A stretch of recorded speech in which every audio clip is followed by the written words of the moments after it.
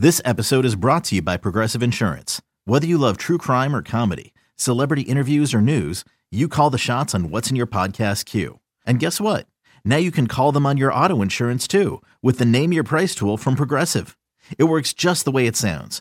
You tell Progressive how much you want to pay for car insurance, and they'll show you coverage options that fit your budget. Get your quote today at Progressive.com to join the over 28 million drivers who trust Progressive. Progressive Casualty Insurance Company and Affiliates. Price and coverage match limited by state law. Another day is here, and you're ready for it. What to wear? Check. Breakfast, lunch, and dinner? Check. Planning for what's next and how to save for it? That's where Bank of America can help. For your financial to-dos, Bank of America has experts ready to help get you closer to your goals. Get started at one of our local financial centers or 24/7 in our mobile banking app. Find a location near you at bankofamerica.com/talktous. What would you like the power to do? Mobile banking requires downloading the app and is only available for select devices. Message and data rates may apply. Bank of America N.A., member FDIC. When you need mealtime inspiration, it's worth shopping Kroger, where you'll find over 30,000 mouth-watering choices that excite your inner foodie. And no matter what tasty choice you make, you'll enjoy our everyday low prices, plus extra ways to save, like digital coupons worth over $600 each week. You can also save up to $1 off per gallon at the pump with fuel points. More savings and more inspiring flavors make shopping Kroger worth it every time. Kroger, fresh for everyone. Fuel restrictions apply.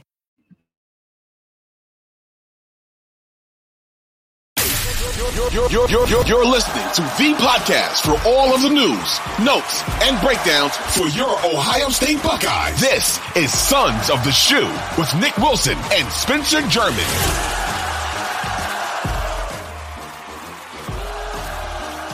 The boys are back in town. Nick Wilson, Spencer German. Hey there, hi there, ho there. Just a reminder, please make sure to rate, follow, and subscribe to the Sons of the Shoe podcast everywhere you get your podcasts. Want to thank everybody. The Michigan post-game show was our most viewed post-game show we've had to this point and our most viewed show. We appreciate the love and support out of you guys. We actually went through and read a bunch of your YouTube comments and kind of interacted there. So if you interacted, you didn't see it, let us know because we were having some fun there. But Spencer, we are now several days removed from the Michigan loss, and I just want to start here. I know we got a lot to get into today, but has the rage, has the anger, has the disappointment simmered down for you at all? No, I honestly think it's worse. Here's why, and I'll tell you, like the last 2 years sucked of losing when Ohio State was favored and all these different things. But I honestly think because those games turned into blowouts and they weren't as close, I almost was able to get over them and like look back and be like, what are you going to do? And just laugh about it. Like, yeah, they got us. Yeah. They really dropped the ball on that one. But this one hurts more because there's so many little moments that keep popping up on my Twitter feed where I'm like, if that goes differently, maybe they win the game. If this goes differently, maybe they win the game. Like I've honestly, like I usually go back and sometimes watch these games again too, just to like, get it out of my system. I can't go back and watch this one right now. I don't know if I'll ever go back and watch it, but this one still hurts. Like, yeah, I keep seeing the interception, the Kyle McCord interception that sealed the game pop up on my feed. And you realize I saw like a still frame where it was like, if he gets this ball, if the pressure doesn't get to him, if Jackson, I think was the lineman that let him through, that let the pass rusher through, if he holds up just a second longer, like I think he probably gets it to Marvin Harrison Jr. And I honestly think he breaks it for a touchdown because there was like nobody even in the vicinity. Like he would have turned it upfield and had a good shot at scoring.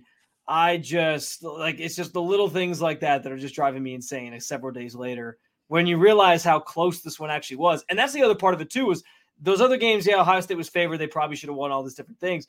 This one, it was like resoundingly Michigan was the favorite coming in from Vegas and all these different things. Everybody assumed that Michigan was just the outright better team all season. They were going to boat race Ohio State. And Ohio State hadn't really played anybody. That's what they kept trying to use that argument the same way we were using it against Michigan, and ended up being basically a very evenly matched game that came down to just a few moments here or there. Like that infuriates me more than anything. So I actually feel worse about it than I did on Saturday. For a lot of the reasons you just said, I actually feel better about the loss. Like, listen, it's a kick in the balls. There's just no other way around it. And like, I acknowledge that there's no way I'll ever fully accept a loss to Michigan in the same way that I don't think a Michigan fan accepts whether it's a 50-point loss or a 1-point loss. So I think the reality is it's a kick in the pants, and I don't like it. But like, I think the fact it was such a close game tells you how evenly matched these teams were. I actually think that should bode well for Ohio State's playoff chances. I know ESPN has them at like a 50% playoff chance. And there's something weird, and we'll get into this more in the show. There's also something weird that I think there just might be a really good chance this is the year we get the Ohio State-Michigan national title game, assuming that Ohio State's won and Georgia, they have to go through Georgia again to get there. Yeah. But like, this would be the year that it happens, given all the insane crap that happened off the field. But overall, like, it was like 3 moments in that game that lost the game. The blame doesn't change, but like, I think if you're Ohio State, I think you have to look at this and say they were the more highly thought of team going into this game. They were the favorite. They were a significant favorite, and they had the better quarterback. And honestly, you had a chance to go down and win the game at the very last drive. Like, that's really like all you can ask. So I think if these two teams played again, I don't think it's a guarantee that Michigan wins, especially in the idea of like a neutral site playoff. So like, yeah, it sucks. And all the conversations we're having on Ryan Day, all the conversations we're having at the Ohio State program in general are still valid.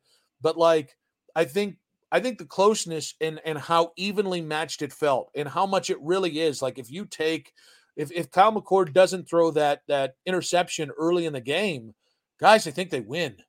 Like, it's as simple as your quarterback had 2 boneheaded turnovers, and that's what happens when your quarterback turns it over twice, their quarterback doesn't. And the idea was still a one score game. Yeah. And you had a chance late in that game. So I still feel crappy about it, but I don't feel as crappy. I don't feel as the sky is falling, which I think does make me the anomaly, because I have heard a lot, both in Columbus, in Cleveland on our station, just, the nebulous social media Buckeye crowd, that it sure feels like everybody feels like the sky is falling. Yeah, I mean, I don't know if the sky is falling. Like, Ohio State, I wouldn't say I feel like, when I say I feel worse about it, I'm not looking at it as like it's all over. Ohio State's garbage. It's all downhill from here.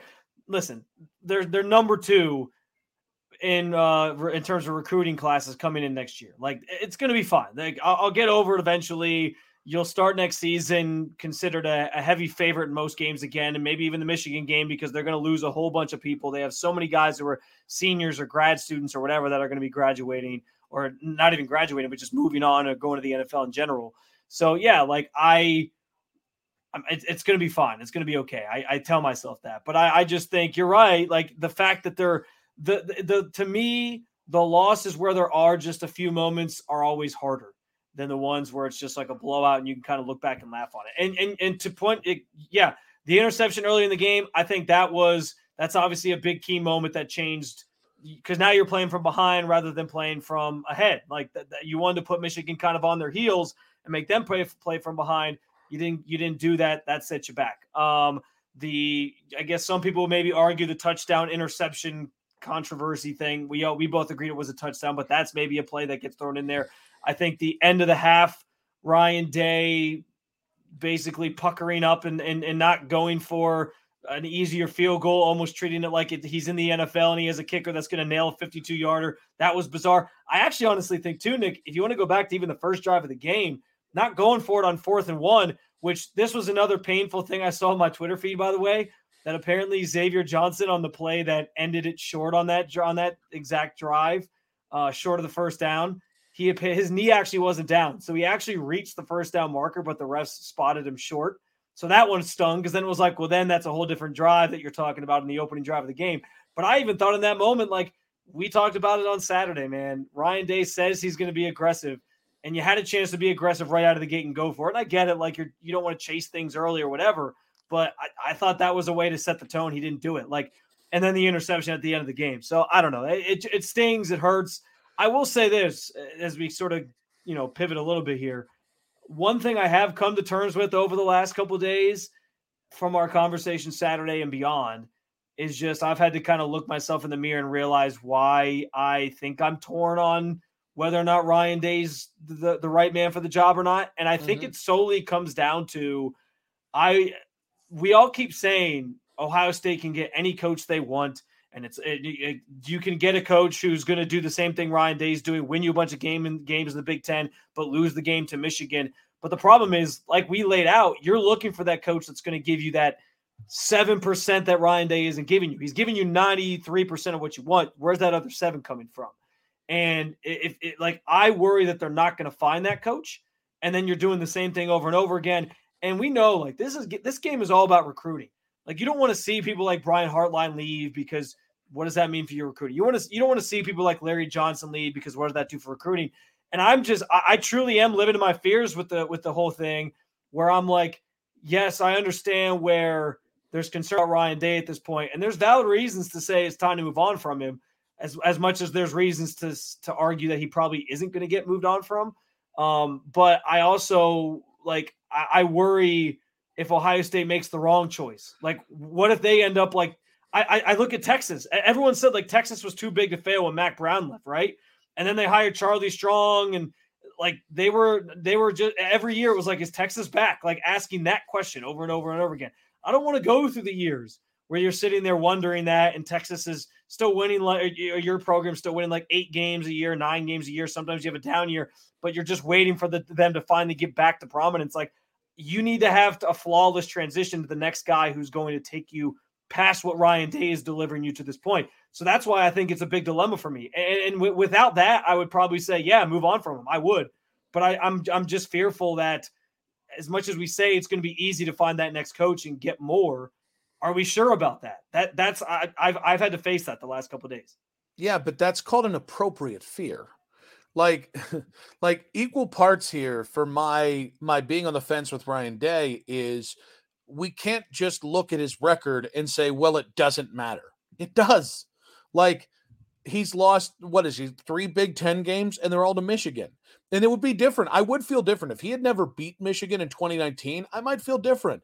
But to me, what you just showed that's a rational fear because it's not just them, right? It was Miami firing Larry Coker, although that was kind of trending that way. It was USC seeing Pete Carroll go back to going back to the NFL.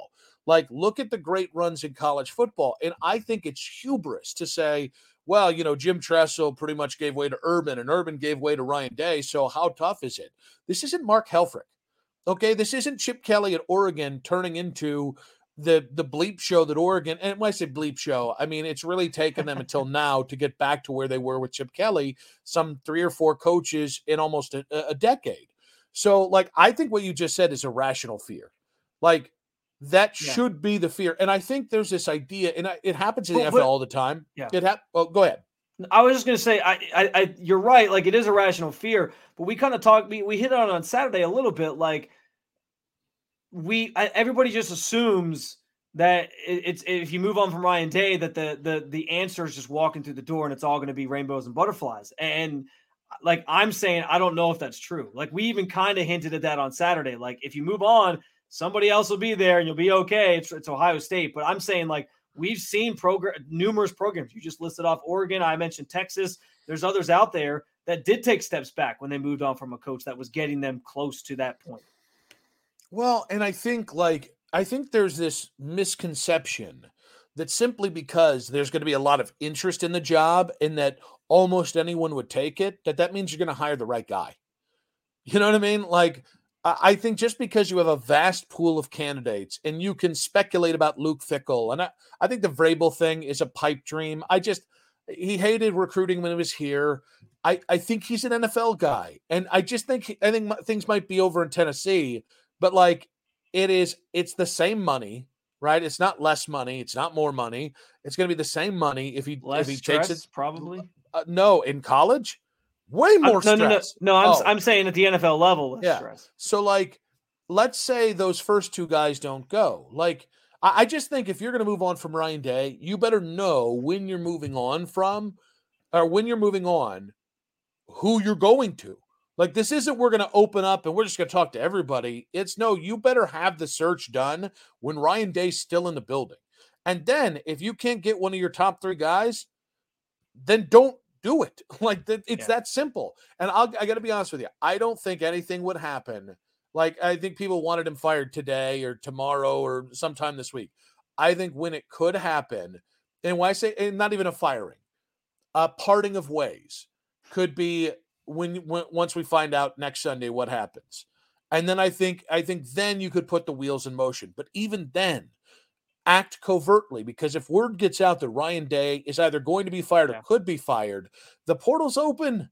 Like, we're seeing it. I mean, you look at the amount of guys that today have had their head coach axed that are already in the portal. And I know you think, well, it's Ohio State. You can get – no, okay, it's not. The point is you don't want the new coach to have to come in and immediately go Deion Sanders and dip 30 guys out of the portal while also trying to land his first recruiting class here. Yeah. Right? That's where all of a sudden you go from 11-1 in the Big Ten this year to maybe having a step back year next year, which is needless.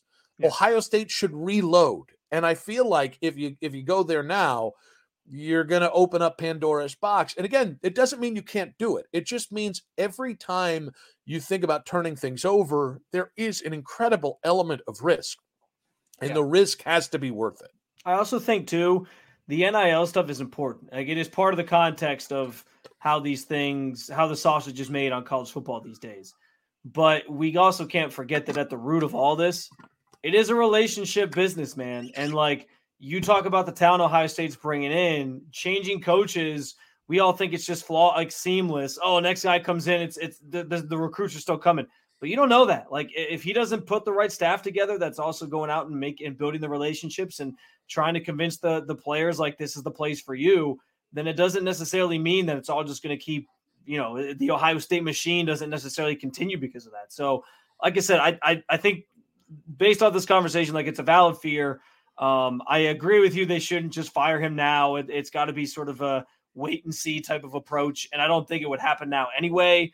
To your point on if you got to kind of know who your candidates are, it's going to take you getting through bowl season to kind of know everything that would kind of be at your disposal. So I don't think it's necessarily even on the horizon. I also think it's interesting, Nick. We haven't heard a peep. Pete Thamel hasn't mentioned anything. I would have thought, like, going into that game, because they were there. I mean, he was reporting inside the big house on different coaches and, the Texas A&M job and all this different stuff.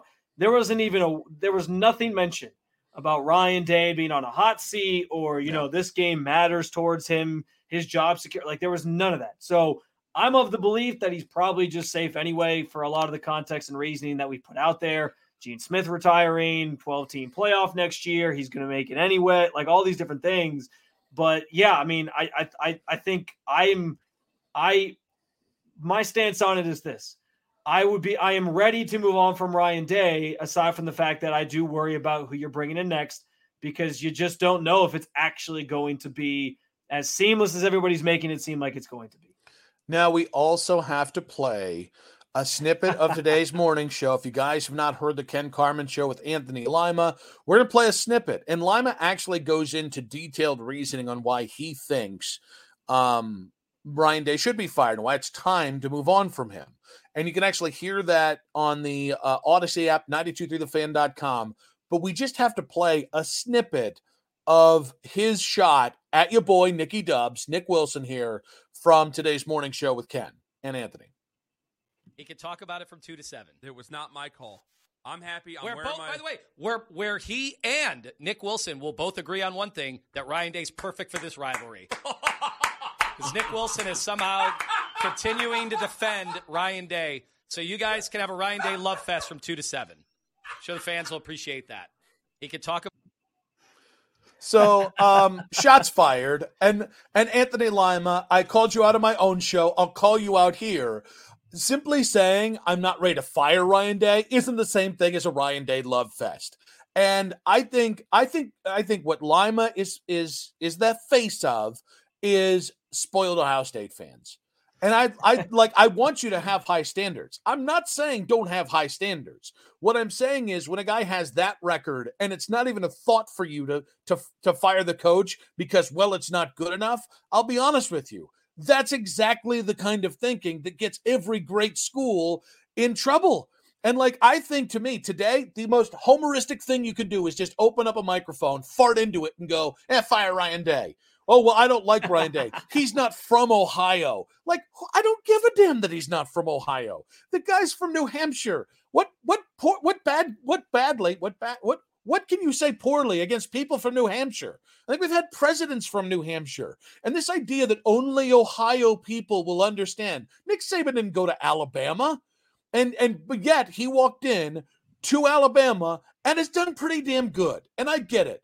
There's more struggle for Ryan Day the first 4 years on the job than there was for the first 4 years of Nick Saban. But that's not the point.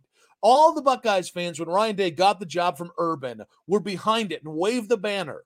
And then all of a sudden, you had to watch a coach learn on the job. And now, too rich for my blood. Nope. No more first-time coaches. Well, here's the thing. You're already invested. You're already there. So stop being spoiled little babies. We are. It's okay. Just look in the mirror. Admit that you were spoiled little babies crying about an obsessive amount of wealth here.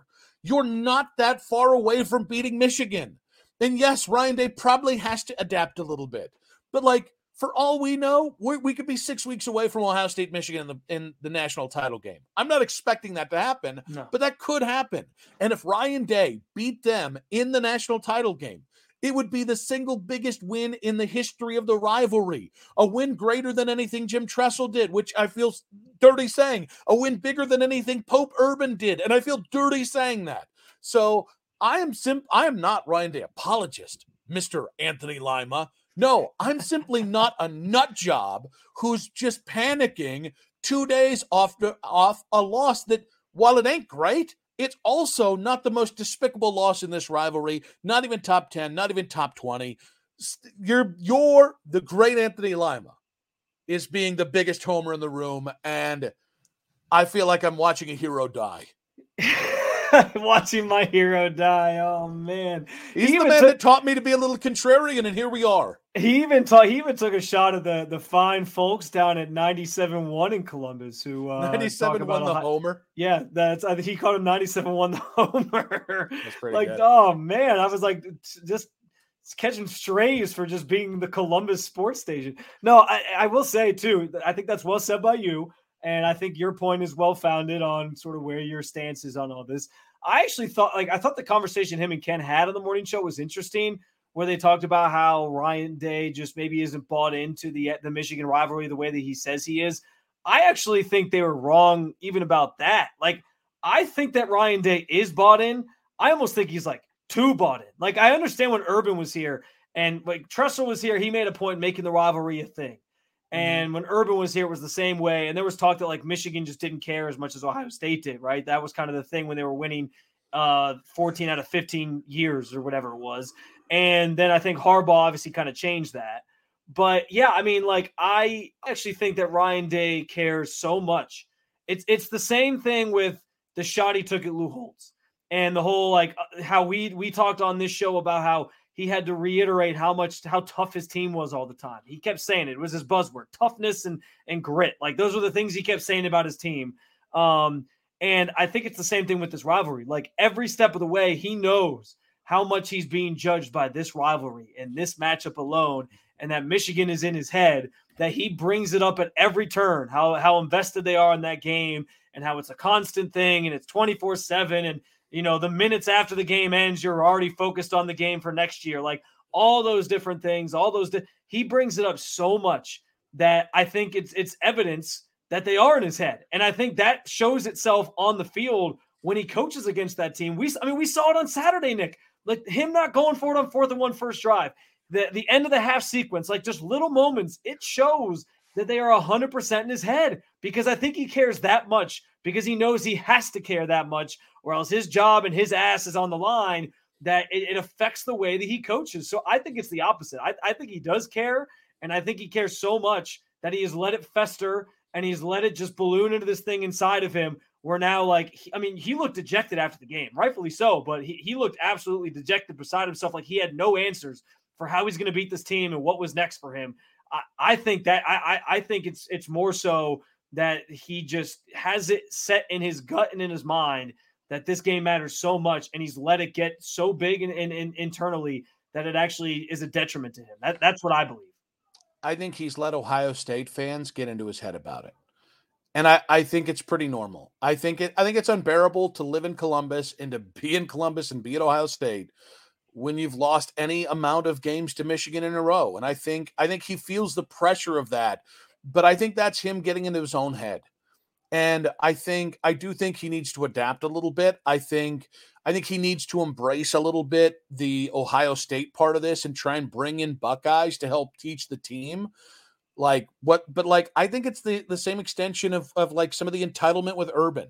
Like Urban's teams, guys, they cared more about getting to the NFL than they did anything else.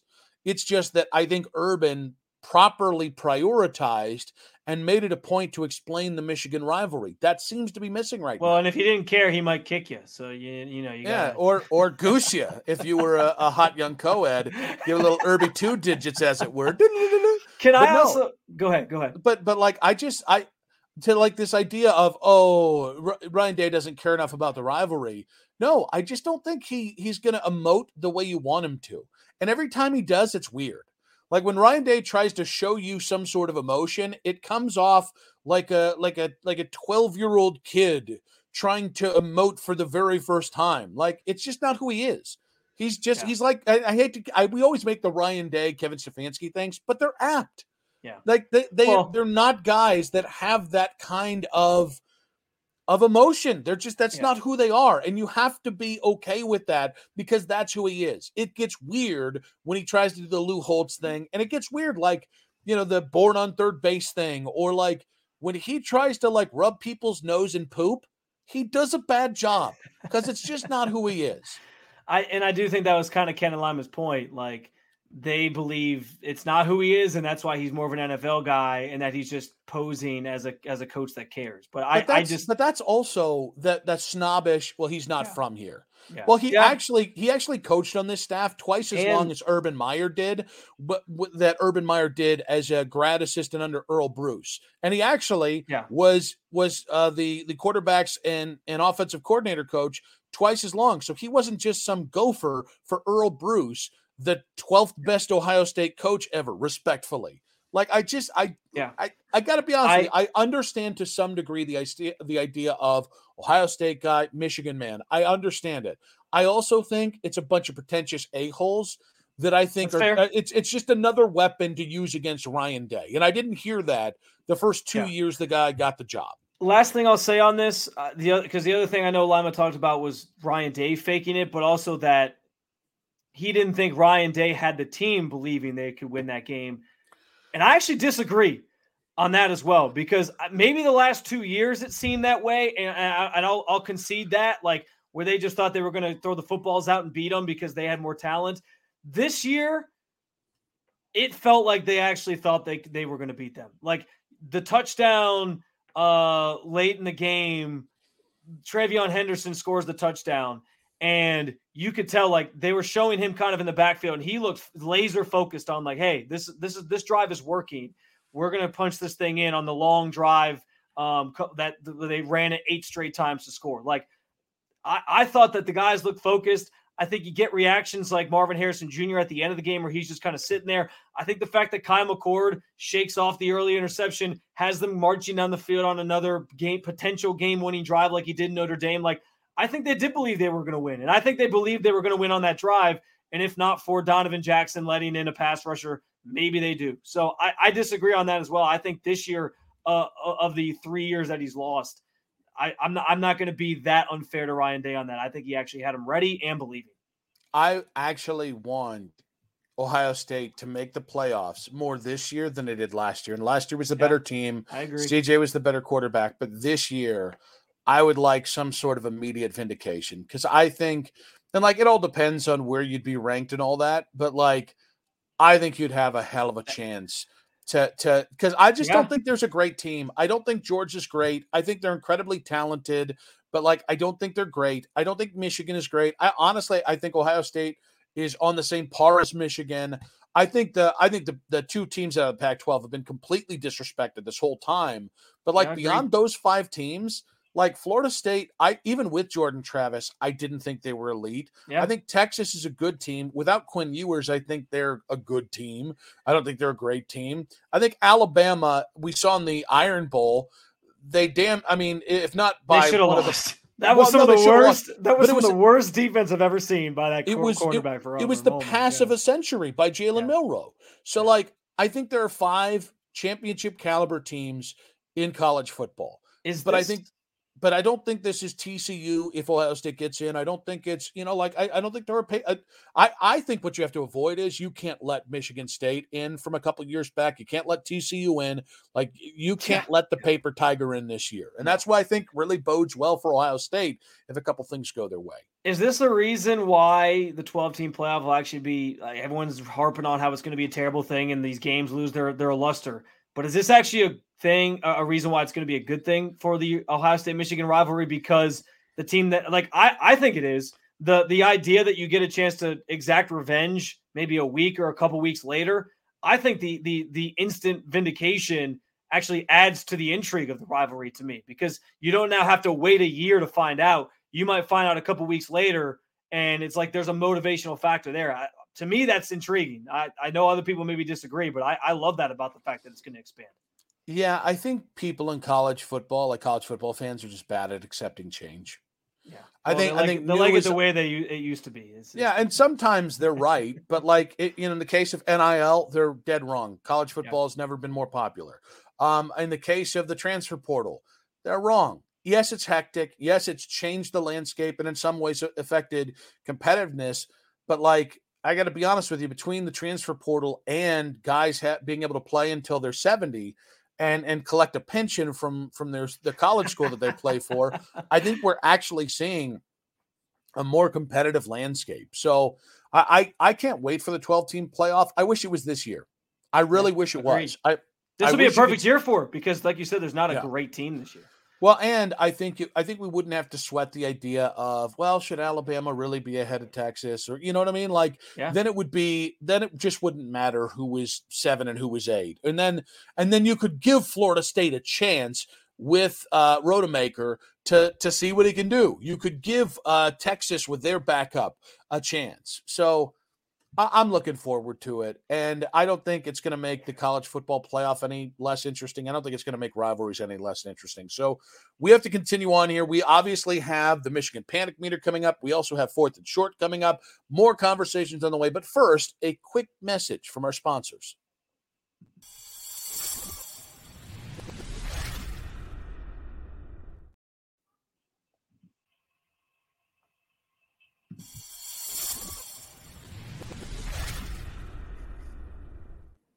So, Spencer, this is usually where we start this segment, the final segment of the show, with the Michigan Panic Meter.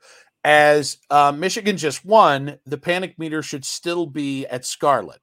So I thought a way of morphing this for today's show specifically, I didn't even mention you this in our break here. So I'm just going to spring it on you.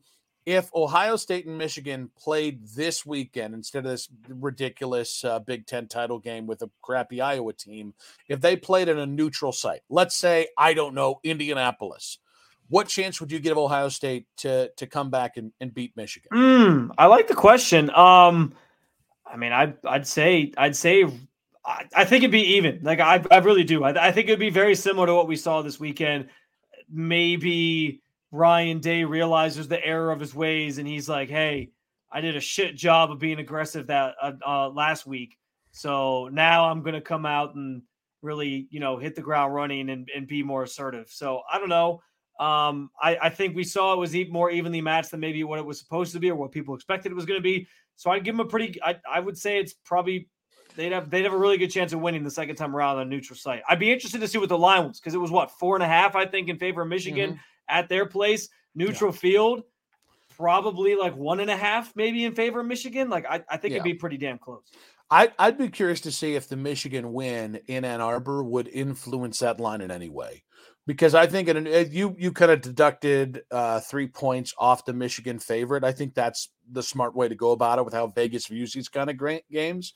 So I wouldn't say it'd be 50-50, but it'd be close to a pick 'em for me. And because here's the thing. I just think the second Kyle McCord throws that interception, you're playing from behind the 8 ball. Now, I can't guarantee you in this hypothetical rematch, Kyle McCord won't throw more interceptions. But I think if Ryan Day had that game to do over today, I think he would force the issue more with Marvin Harrison Jr., which is insane because the guy had 118 yards and a touchdown. So I think they would, especially late in the game, feature Marvin more. And I think they might try and get a little bit more creative in the run game and get Travion Henderson going early in the game.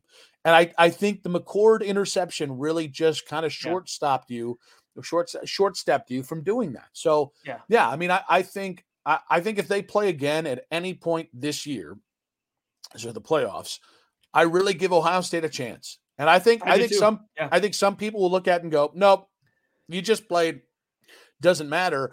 I would love it. It won't happen. Listen, if they do the playoffs, if Ohio State makes the playoffs and Michigan, we're going to assume Michigan makes the playoffs. If it happens, you can't throw it away in the first round. You really can't. I would be incensed if they had Ohio State and Michigan, Michigan 1, Ohio State 4. I would be incensed. It should be saved for the national title game. However, if the committee were dumb enough to do that, do you know what I like about it? It would give Ryan Day 4 weeks to plan for that game. And that I do think might help him grow a pair of balls for this hypothetical rematch. All he wants for Christmas is a pair of balls. Yeah. No, I can I say this too? You may. The game came down to ultimately that final drive. And Ohio State got the ball to what? They were on the 35. They were within striking distance of scoring a touchdown and tying that game and then just needing the extra point to win. And I thought it was ludicrous that you had Blake Corum and some of these other players talking after the game about how you guys are fake tough. You're not really that. Guys, it came down to one drive. Can you really say it wasn't they didn't play you tough if it came down to one drive? And that's why I think if it was on a neutral field, you just saw what happened in Michigan's building, and it came down truly to the last drive of the game. It's funny how that drive decides how we talk about Ryan Day and this entire rivalry and everything, because if they had scored on that drive, by the way, we'd be all talking about how the last 2 years of Michigan, they could have what hasn't been talked about enough is the fact that if Ohio State scores on that last drive and they win the game, we're talking about the Michigan program as a whole completely differently, because their entire last 2 years of existence where they were one of the best teams in college football just goes out the window. And we all just assume it had everything to do with Connor Stallions and the sign stealing and all this different stuff. That now, Ohio State really had a chance to dilapidate and cut the legs out from underneath that program. Not necessarily in terms of recruiting, they'll still get people. I don't think kids coming into Michigan really care about that, but just from the way that they're viewed and all and some of the PR that comes with it, they could have really done some damage to the program just by scoring on that last drive. But then you're going to sit there after the game and say oh, they're not tough. Okay. You guys almost lost. You kind of, in some sense, you kind of got lucky that you didn't lose in your own house. I don't know that we can say that about this team. And I think that, to Ryan Day's point, he reiterated that all season. He was right. They are a very tough team for what it's worth. Yeah, but that's what you say when you win. It is I don't put a lot of stock into it. I just think it's the kind of crap that you talk when you win this game. Let's get to 4th and short here. First down is obviously the portal opened up here on Monday, and we got some names in there. We got Hank Bachmeier of La Tech. We got Will Howard of Kansas State. there's been like 17 other. Tyler Van Dyke of Miami, who he just went in upon we were recording this on Monday night, and he just entered the portal like I think minutes before we started recording. Which I think he might be the most intriguing guy in the portal at this point, simply because he had first round hype on him. Yeah. But there is a situation brewing in Texas where Quinn Ewers has said he wants to come back for another season in college football. He was pretty good this year, but that probably makes sense if he has NFL aspirations to come back one more year. Arch Manning went to Texas, a la the way Quinn Ewers went to Ohio State, thinking that he was the heir apparent to the quarterback situation there. Obviously, C.J. Stroud took off, and then Quinn Ewers took off for Texas. It makes you wonder if Arch Manning or Quinn Ewers could be available. So, if Quinn Ewers decided he would he wanted to continue on, and Texas chose Arch Manning over him, would you welcome back Quinn Ewers if he hits the portal? Yeah. I 100% I would. No hard feelings. We get it. Hey, stuff happens. All is forgiven. All is well that ends well. Yeah. No hard feelings in Ohio State. Sure. In Columbus. Sure. As fans are lining up outside Ryan Day's house to just, force him out of town. And how about the classic story about how Kirk Herbstreit had to move out of Columbus because people thought he was too not pro Ohio State enough. Like, yeah, nobody has hurt feelings. But I think if Quinn Ewers, it would be like a LeBron situation.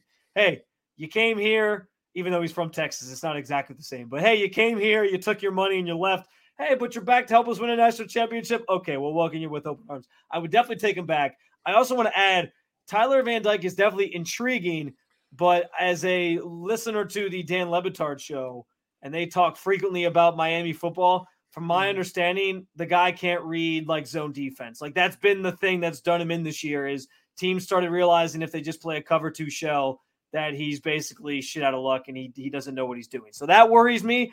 I'm going to be honest, Nick, if I'm having my pick, obviously, yes, the dream of, hey, Arch Manning, you got to sit another year. We're going to stick with Quinn Ewers and he becomes available and Ohio State swipes him is alive and well. I would love for that to happen, but it also doesn't feel like it's going to. So if I had my pick of quarterbacks that I would love to see come in the portal, it's Michael Pratt for me. Tulane's quarterback. Guys, electric. I saw some highlights on Twitter the other day from one of their like last game of the season or of the regular season or whatever the hell it was. He was dropping some dimes down the sideline. I think he would look very, very nice in scarlet and gray next year. That's my top. That is my golden goose, if you will, that I want in the transfer portal.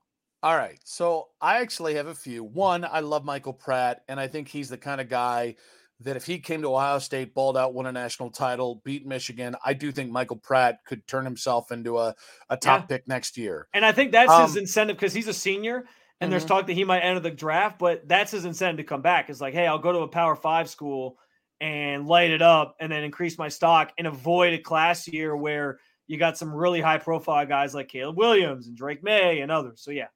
So I also think DJ Uiagalelei is a name that I don't think we should sleep on. Oregon State's quarterback.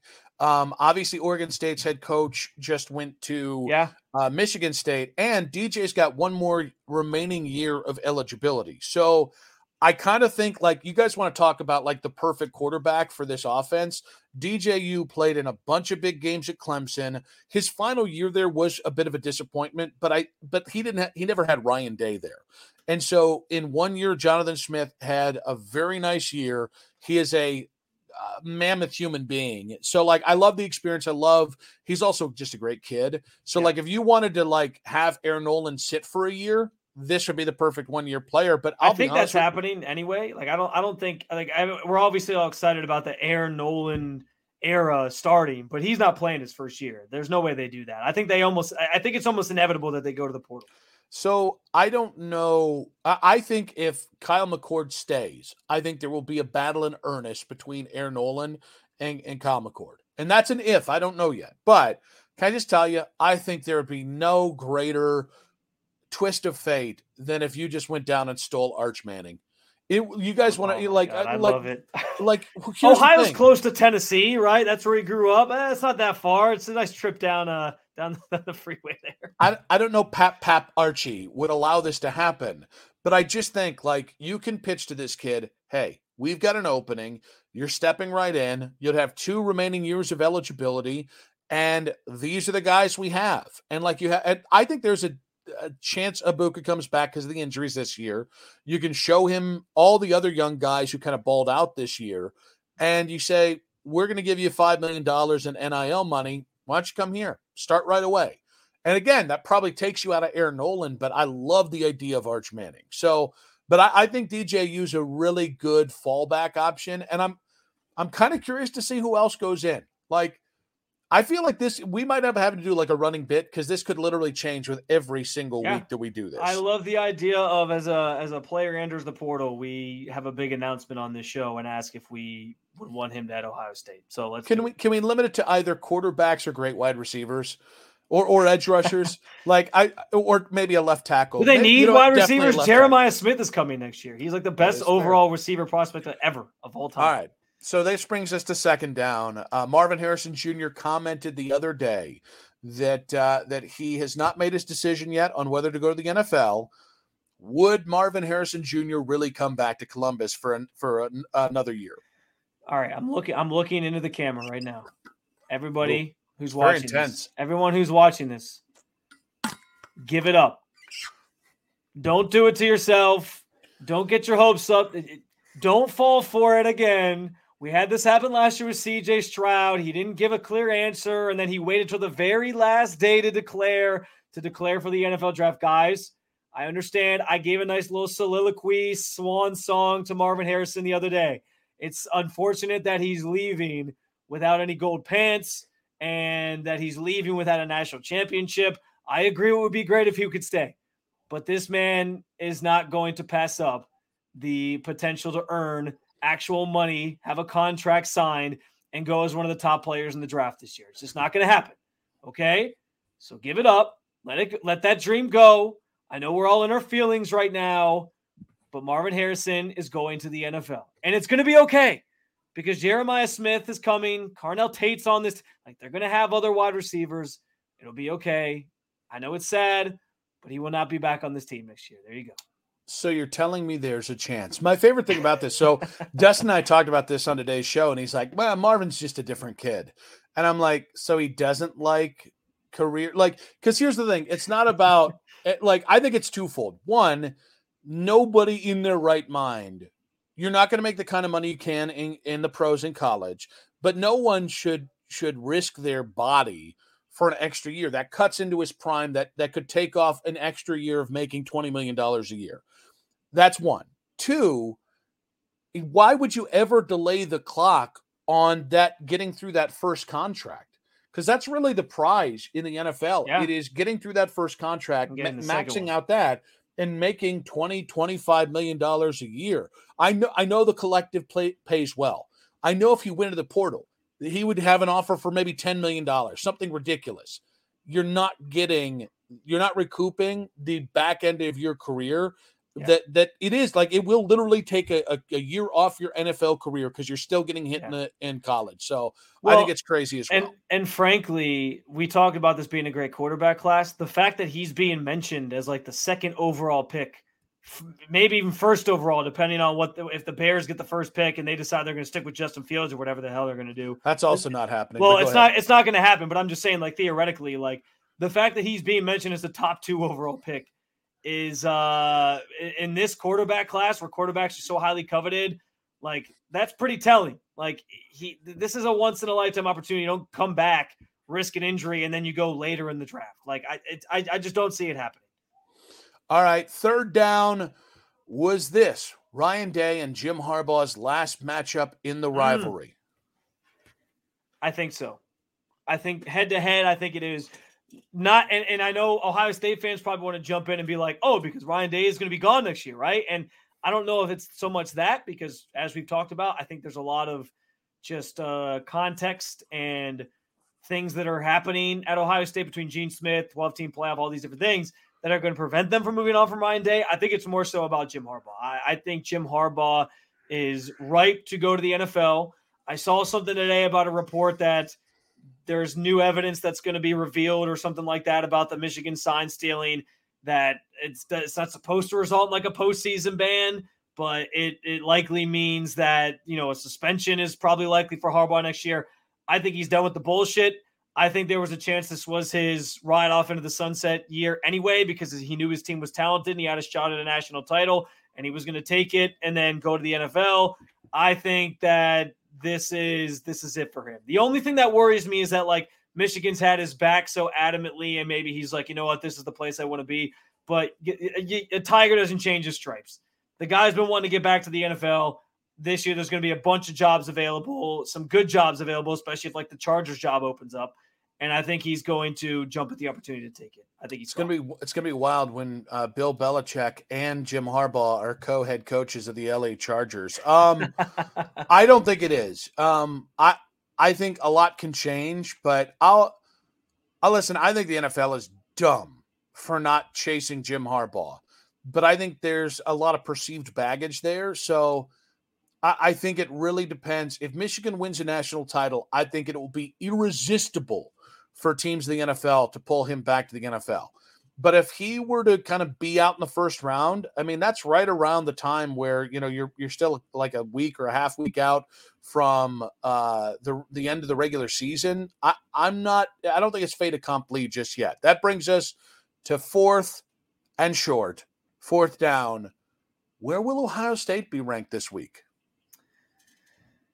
There's no way they can drop below 6. Like they have to stay in the top 6, Nick. Like you lose to the number 3 team in the nation. I think there's an interesting conversation about whether or not Michigan jumps Georgia because they now have the best win of anybody in college football at this point.